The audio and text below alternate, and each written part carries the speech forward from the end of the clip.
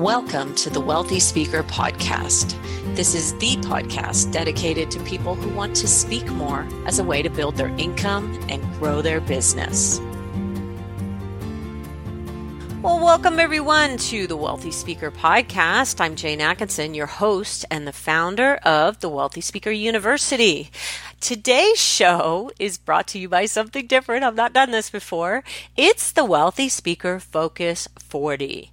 For those of you who have been listening for a while and maybe you've thought, I'd love to implement some of these strategies, but I'd really love to check in with a coach to see if I'm doing the right thing for myself on track.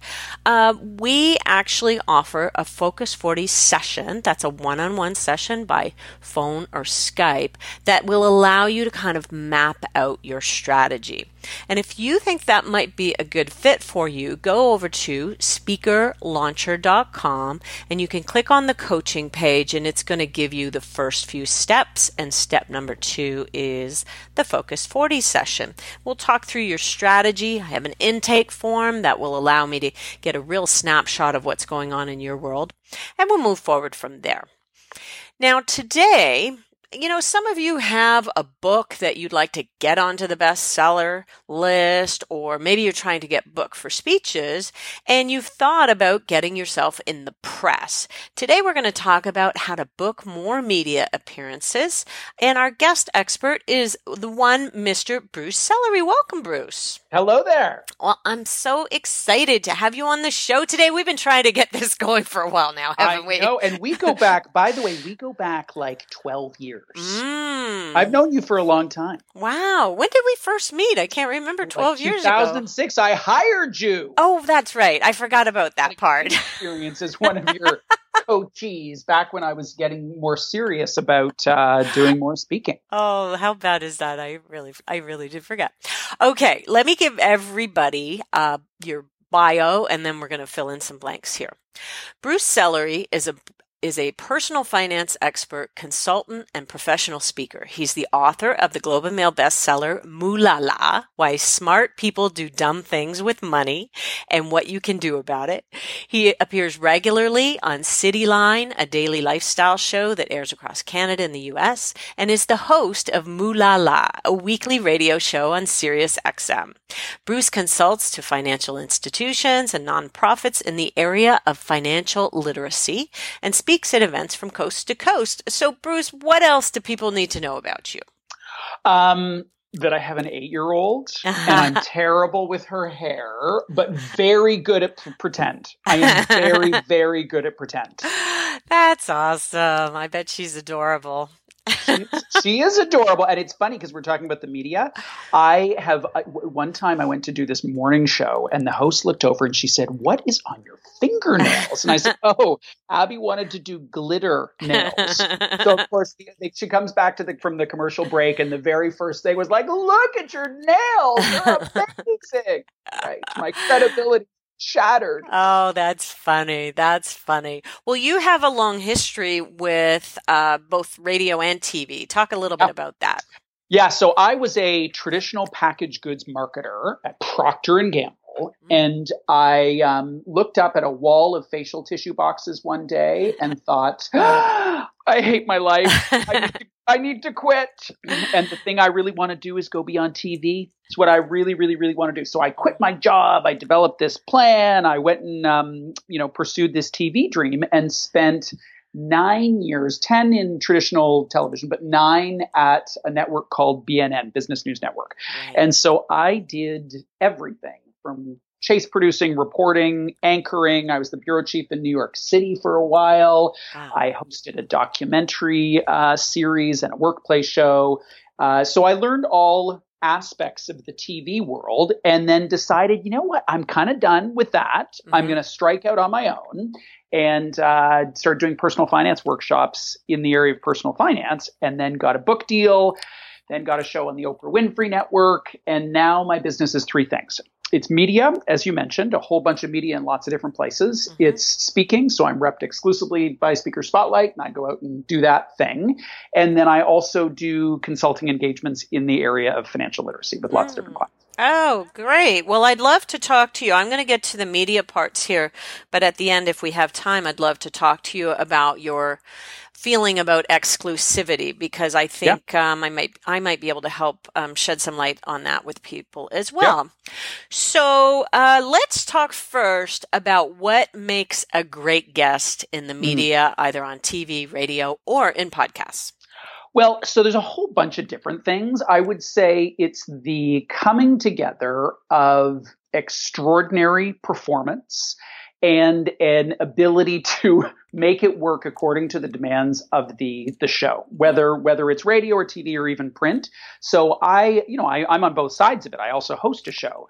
Great guests are ones that deliver on the air, but they're also ones that are easy to work with. So they Ah, respond quickly, they are clear, they're game, they're a yes, they're low maintenance, all that kind of stuff. So ah, it really is that combination. And not all speakers are great in the media.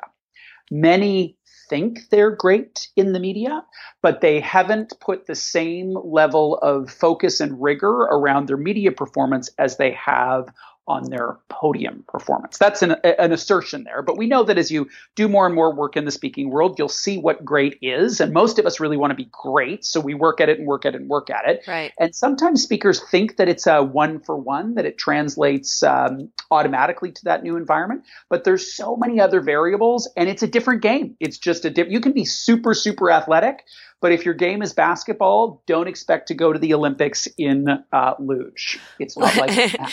Would you say that people try to give too much, that they don't know how to speak in sound bites or, Yeah. small It, chunks? Is that one of the main It's things? one of the things because a media interview, and let's include podcasts in that. Podcasts Sure, are long form, like we're going to talk for 30 minutes. So sure. that's similar, but it's also not.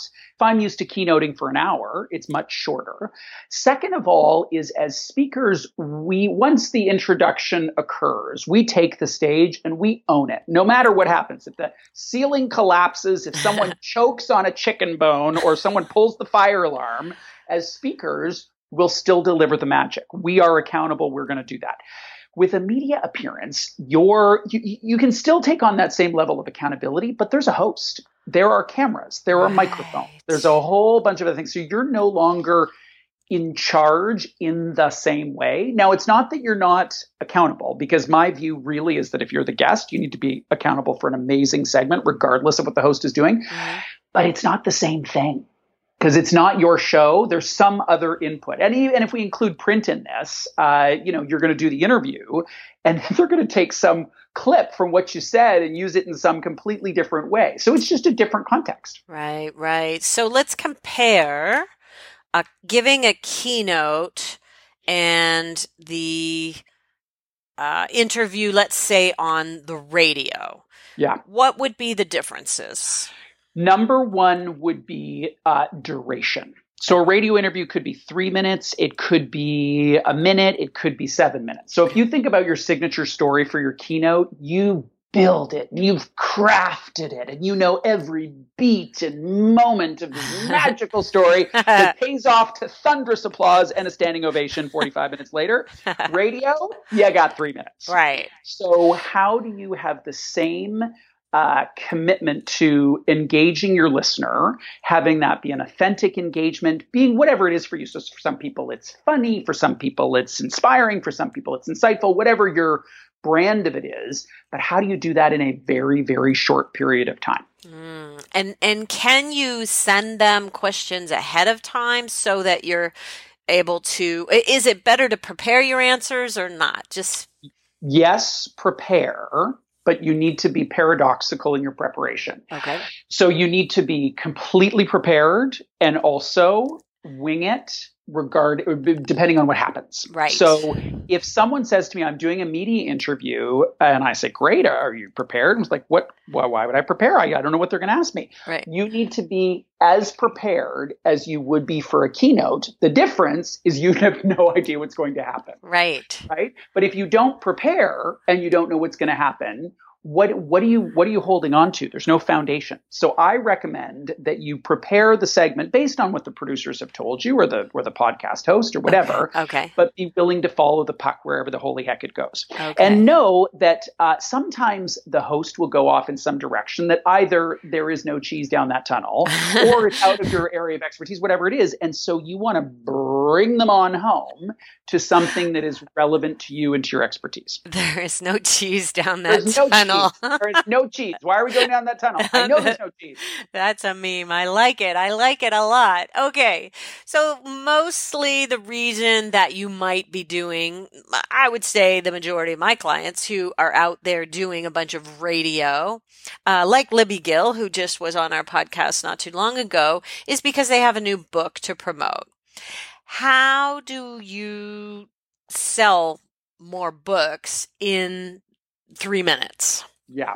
So I'm going to answer that question. But first, I want to say the other principle to being on the media or being in the media is to reinforce your thought leadership. Right. And your credibility, right? Sure. So it is very hard to translate something as tangible as book sales or speaking engagements to media appearances. It just doesn't, the correlation just isn't there. Right. So I take the view that I want to do media, partly I love it, but I want to do media because then the public sees that I'm a credible voice trusted by X, Y, and Z. So that's really the first thing. It's really about a strategic positioning in the marketplace versus a tactical sales-oriented thing like, ooh, I did the morning show in Dallas, therefore I'm going to sell $1,000.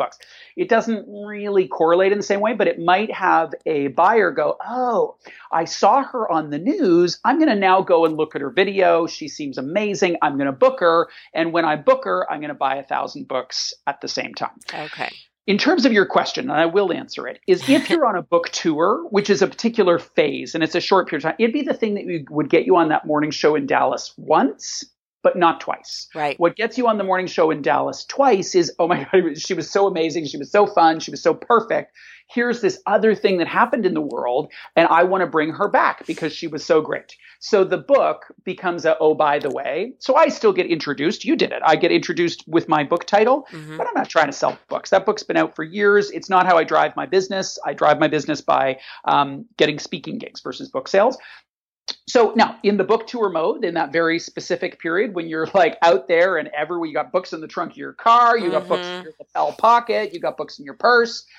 I absolutely feel free to sell the book. What I would be cautious of is the journalist's tolerance for too much selling. Right. So as someone who interviews people all the time, absolutely, I'm going to include the name of your book in the intro. Sure. Maybe I'll let you, reinforce where people can buy it at the end. But I would have the listener or the viewer be inspired by what you have to say. And if you do that, they can Google the name of the book and they'll buy it online. It's really, it is a softer sell. When you reference your book, in my book it says this, in my book it says that, is that not annoying if it's repetitive? Yeah. And it's also, that's the hard sell. Yeah. And I don't know that works. Also, we know the economics of books. It is a rare book that sells 1 million copies that makes you $2 million if you're with a traditional publisher. Most books don't sell that kind of volume. What has us as speakers make money, not to say that people don't make money on books, they can, but it's really about our thought leadership, our magic on the podium, and our ability to deliver value for clients in whatever way we do that. Building your street credibility, I think, is always a great idea in terms of, and some people might have a little montage of clips and where you've been or what have you. It might come and be built into your preview video. Yeah. Okay, so let's say we want to get on a big national talk show to continue to, be the person that's out there on thought leadership. What are some of the steps that we are going to take in order to book those?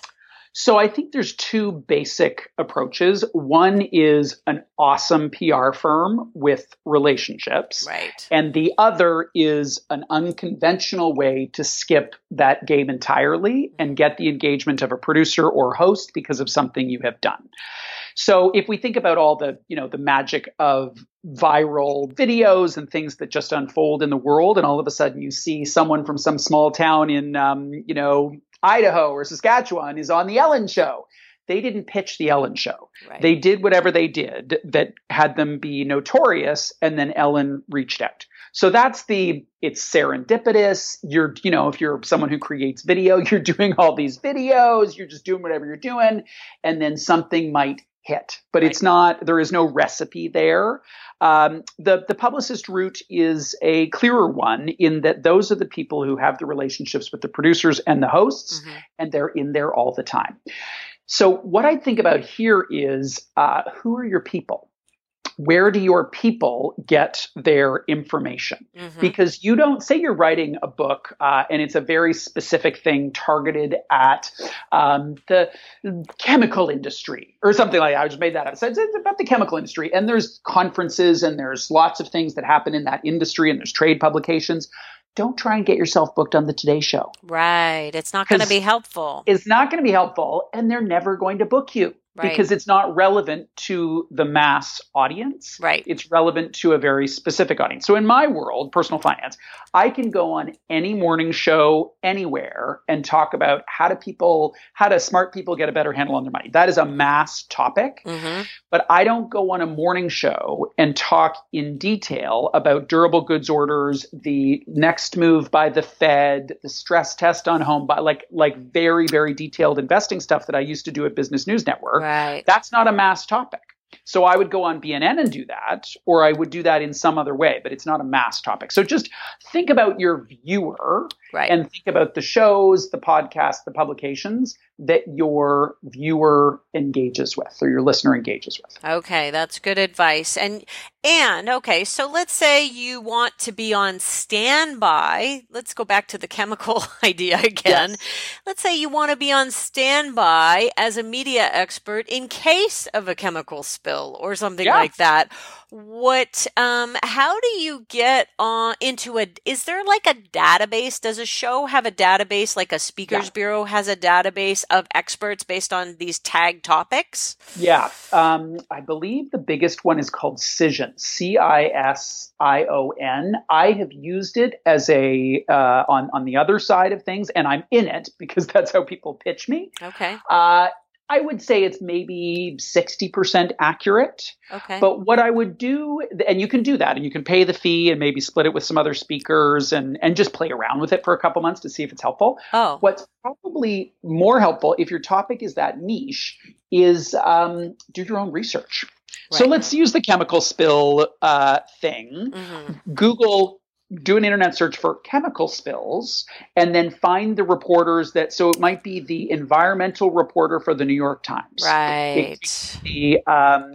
The science reporter for the Washington Post or whatever. And they're the ones who write the think pieces on that. If it's news of the day, it'd be a news reporter, but just sort of build up who are those journalists. And in the era of Twitter, what's really great is you can not only tweet at these reporters, you might be able to DM them if you can get their interest, or using any other social media platform, you can get to them in much more direct ways and build up a relationship without an ask. Yes. So, for example, I saw your piece on the chemical spill in such and such a town. What I loved was you cited this, this, and this. That's it. I'm not pitching you. I'm just saying I'm a chemical spill expert. I saw what you did, and it really worked. Very good. I read your coverage. Here's another angle you might not have considered. Because if you think about news of the day, there's obviously the news. And then as long as it stays in the news cycle, there's a need for 12 more angles. Right. Like, how are we going to talk about this one today? Right. And so experts are the ones who know those angles and can provide context on all those angles. Fantastic. And really, you're actually talking about something that we've been talking about here on this show with regards to LinkedIn is to show up and just build the relationship. Yeah. To show up and just be aware, be present in somebody's world and offer them up things that might be helpful solutions to them rather than the big ask, like you said. Absolutely. Absolutely. Yeah. Story ideas, connections to other thought leaders. Like I have in my world of personal finance, I have insurance, mortgage broker, investment advisor. Like I have probably 2 or 3 people who are in my immediate circle who I can go to off the record, and they can be a sanity check. They can be a quick answer. And so I do take them on the air sometimes, but not all the time. I rely on them for all these different questions over the course of weeks and months, and maybe have them on the air once a year. Okay. I like that. PR agencies. How can we try to avoid wasting money in that regard? Think about what the purpose is of your media work and if it's connected to revenue, whether or not it's worth the investment. So if you have a new book out, you've got a reason to be in the media in a way that you don't if you don't have something to offer. So with my second book, I, in addition to the publicist offered by the publisher, I paid for my own. And the reason I did that was I wanted penetration in the lifestyle shows. And I knew that I needed a Toronto-based publicist who worked with the lifestyle shows. It's a very specific category. It's a very specific market. And it was worth every penny because now I'm a regular on these shows. And once you've built that, once you've built those relationships directly, I don't need a publicist now on an ongoing basis because I just am in the cycle and I do all that stuff. Oh, I love how specific your goal was in that situation. Yeah. And and I do remember once one of my good buddies in the industry, Joe Calloway, he spent a significant amount of money. I think it was book number 2, Becoming a Category of One, in trying to get that reviewed by the right eyes. Yes. And once it got reviewed by the right eyes, I can't remember what the publication was. It wasn't the Wall Street Journal, but something like that. Everything changed. Yeah. It was like everything exploded, and it wasn't necessarily, a whole bunch of books sold. It was now he was in the hands of decision makers at a completely different level. Yeah. The thing about wasting money, and I think speakers are kind of funny about this because it's such a high margin business that we feel like every expense we pay is like, oh my God, I can't believe I paid that out of pocket. But we need to remember one speech.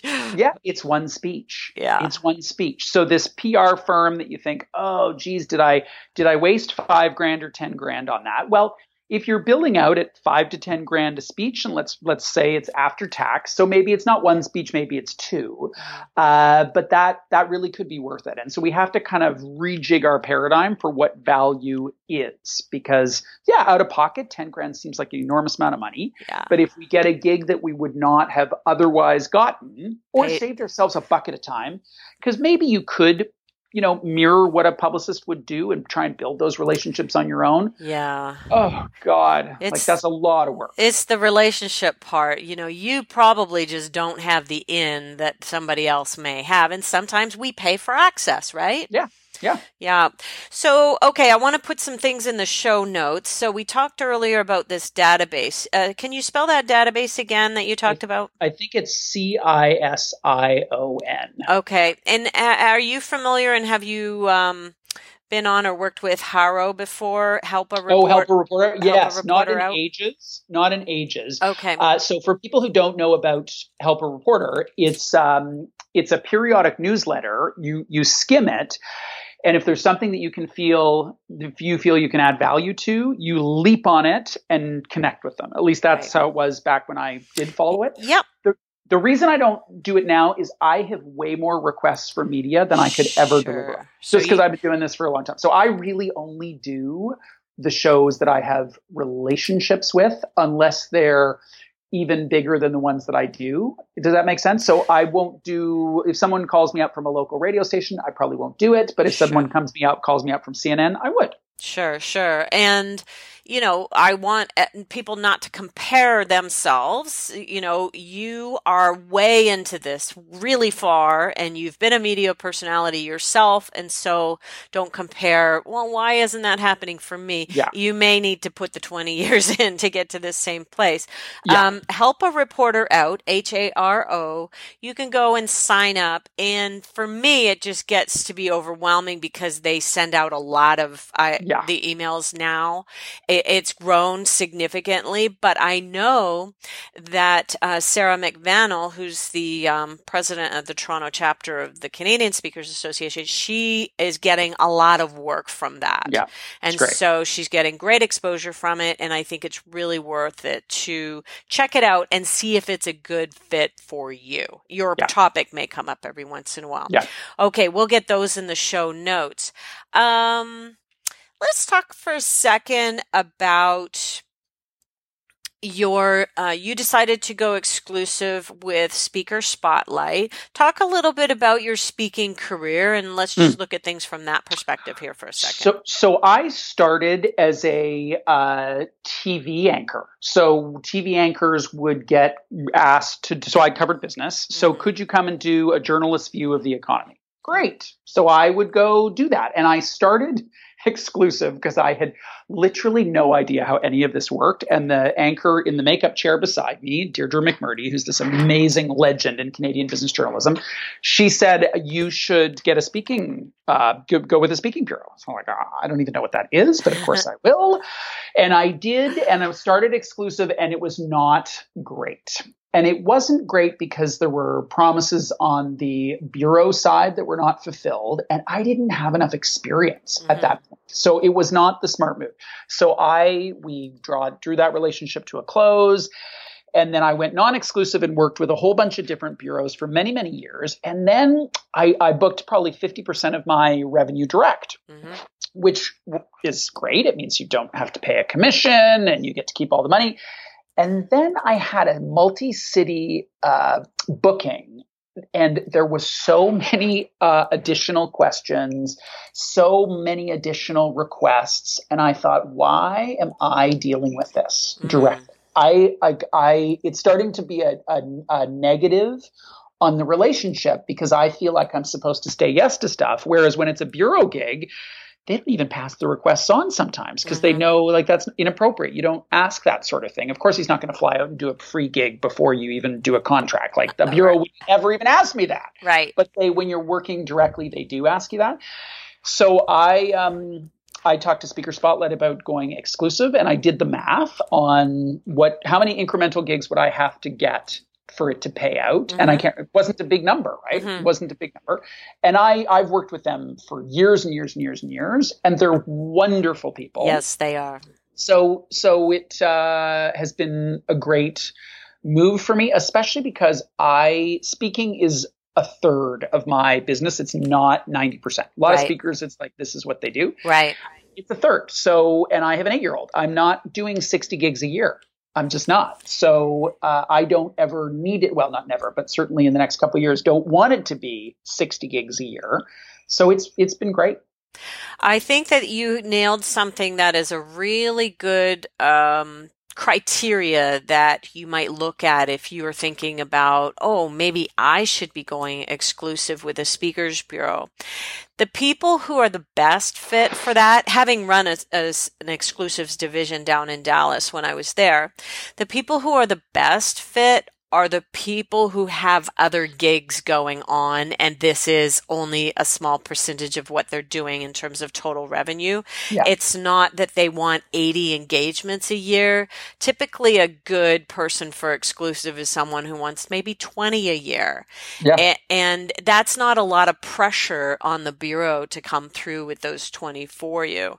They also aren't going to launch your career likely unless you are some sort of celebrity, and you know, you coming out of BNN, that probably would have been a good fit for you, but perhaps much more so when you started getting all of the, when you're already making the phone ring for yourself, that's kind of when the bureaus are going to be more interested in you from that perspective.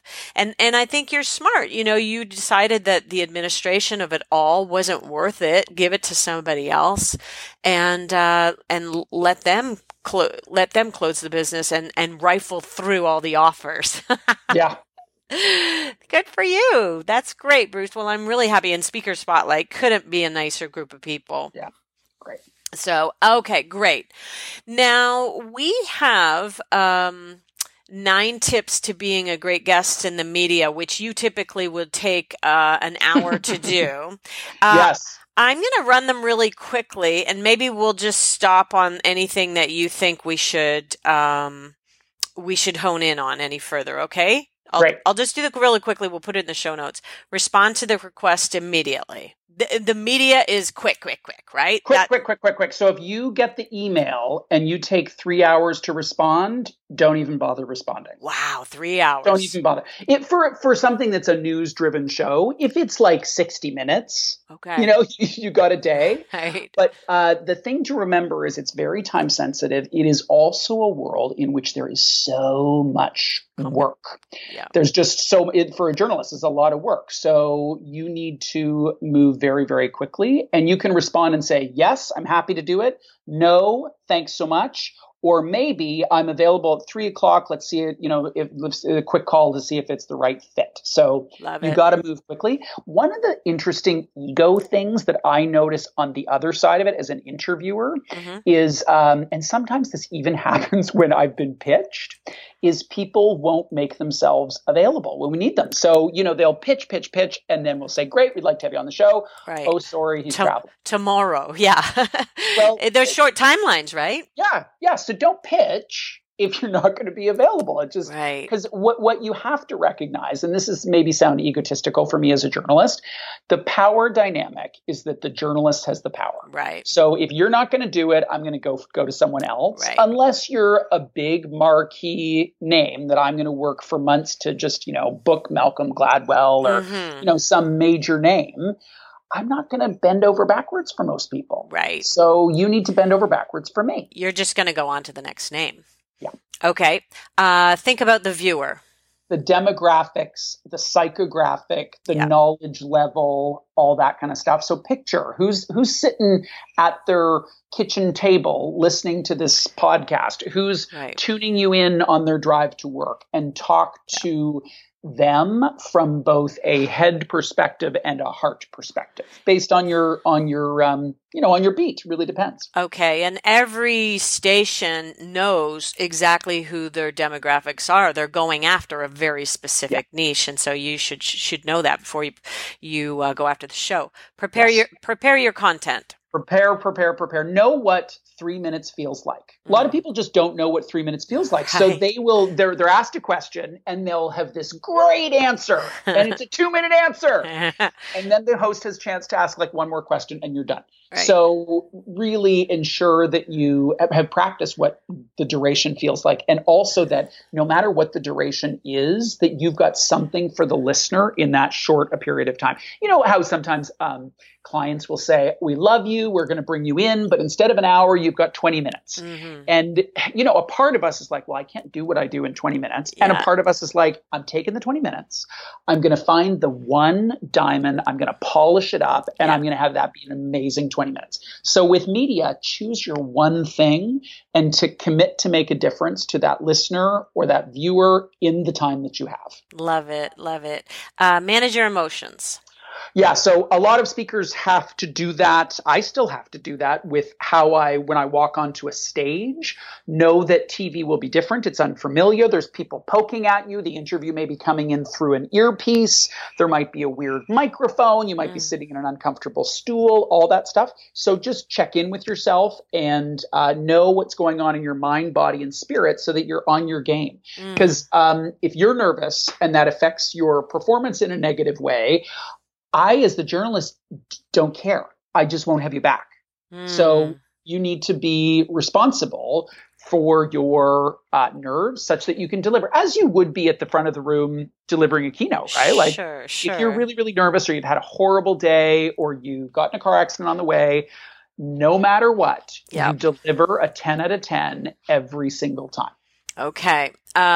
We've said prepare for your content, and number 5 is prepare for your performance. So we'll set that one aside. Look professional. Talk to me about makeup. Makeup is very different for television, isn't it? Yeah. And you need to ask if they do it or you do it. Because these days, it is less common for you to get makeup. Even 5 years ago, you always got makeup. Now you don't. So I always travel with makeup, and it's easy for a guy, right? Because I just put on powder and it's fine. Mm-hmm. But for a woman, what is the makeup that you need in order to look and feel your best? And it's different makeup. It's not the same makeup as you would. The technique is not the same, as if you were going to a cocktail party. It's a lot thicker, and I would not know how to begin to become camera ready. Like, that's the other funny thing for women is where's the microphone going to go? Right. So if you're wearing this gorgeous dress with a scoop neck, have a clip, you clip in the microphone in your nostril. Where's the microphone? So if you've got a button-up blouse or a blazer, there's always some place for the microphone. Right. The other thing to remember is a lot of these TV sets have very uncomfortable seating. So you could be on a stool, you could be on a couch. What is it that is going to be comfortable for you? If you've worn something that's really tight in the legs is going to be shown, or short skirt, just sort of think through, like, what is that going to feel like in different environments? Practice sitting down. I'm wondering, maybe, Bruce, if there's a YouTube video on how to do makeup for television. Oh, I'm sure there is. Yeah, I bet there is. Okay, good one. Look professional. We already said that. Engage with the host. So sometimes if they're anchoring a live show, they will have literally no time with you. So they may be listening to the director in their ear during the commercial break and say, maybe smile at you. And then the intro goes and you've never met this person, never talked to them before. And we just need to somehow fabricate a relationship with someone who in another context, it'd be so weird. Like you would, they don't even say hello and they're asking you about, your deepest, darkest secret. So I would research them, know a bit about them. If you've got 15 seconds in the commercial break, develop rapport. Yes. Talk to the host during the interview and don't look at the camera. Okay. And remember to be on from the very beginning. Just smile warmly and look at the host, because what often happens is you don't know which camera they're going to use. You're off camera. Yes. You think you're off camera, but you're on. I got something on my tooth. I got something on my tooth. I got something on my tooth. And then when you see the replay of the broadcast, you realize, oh my God, I had my finger up my nose during that intro. Mortifying. Okay, good. Be a yes. Be a yes to whatever they say. So I did a bunch of work with Second City years ago, and it was the most helpful performance training for on the podium or in the TV studio, because it means your default is I'm a yes. So if there's a surprise question, yes, and I'll just answer that great surprise question. If it's if it's a disengaged host, who I had a host once, they thought they were interviewing someone else and started asking me the wrong questions. Oh, a subject I knew nothing about. So you have to find a way to do. I had one TV show where there was a moth in the studio, and I'm answering the question, and the host is looking around at this moth flying around the studio. And I thought, what is she looking at? And I couldn't say, what are you looking at? I had to just deliver. Go with it. Just go. Oh, that's fun. If a piece of light fixture drops on the set, you just keep going?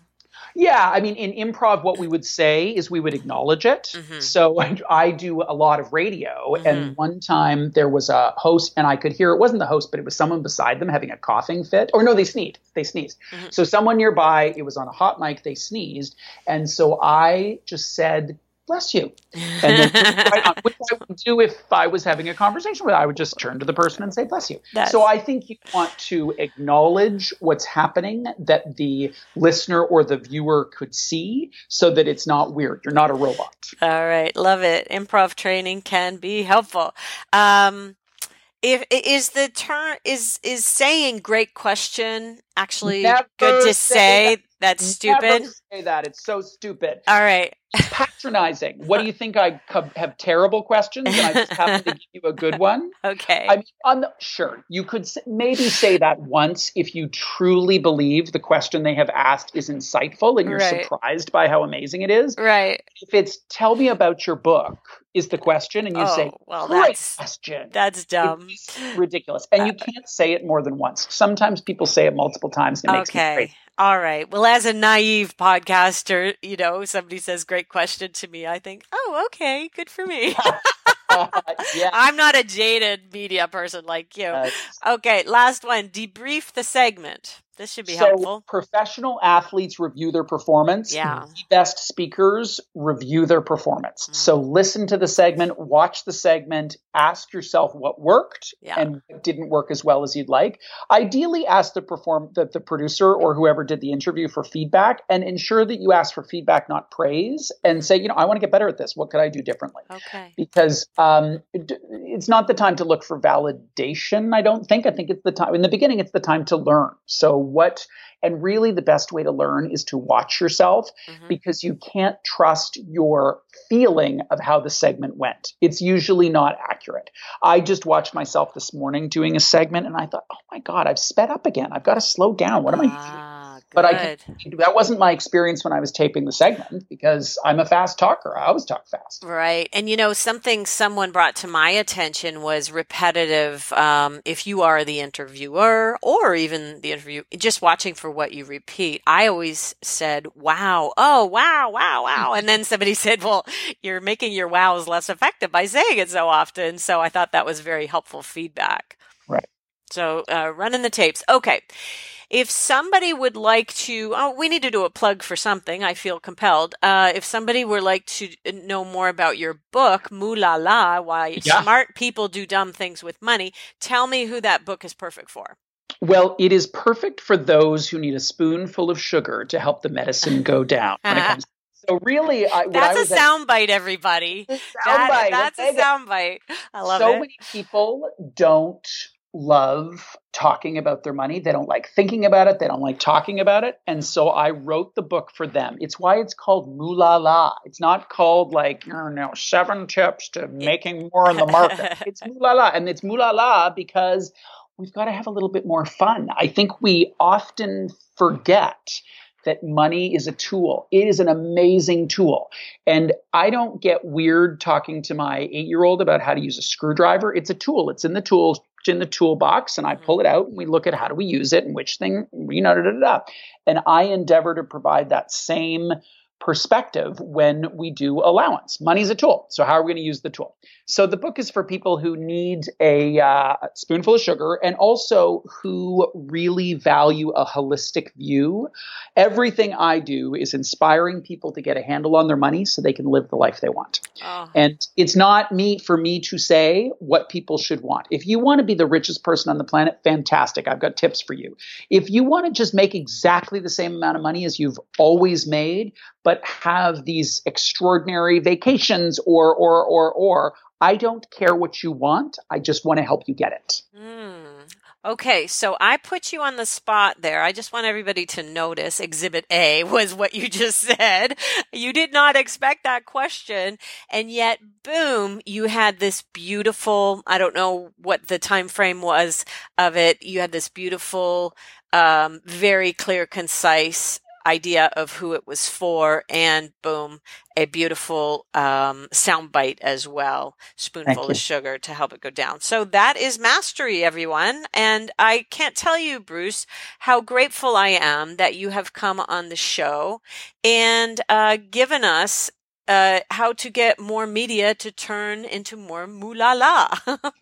It is totally my pleasure. Thanks for the opportunity. Oh, thanks for being with us today.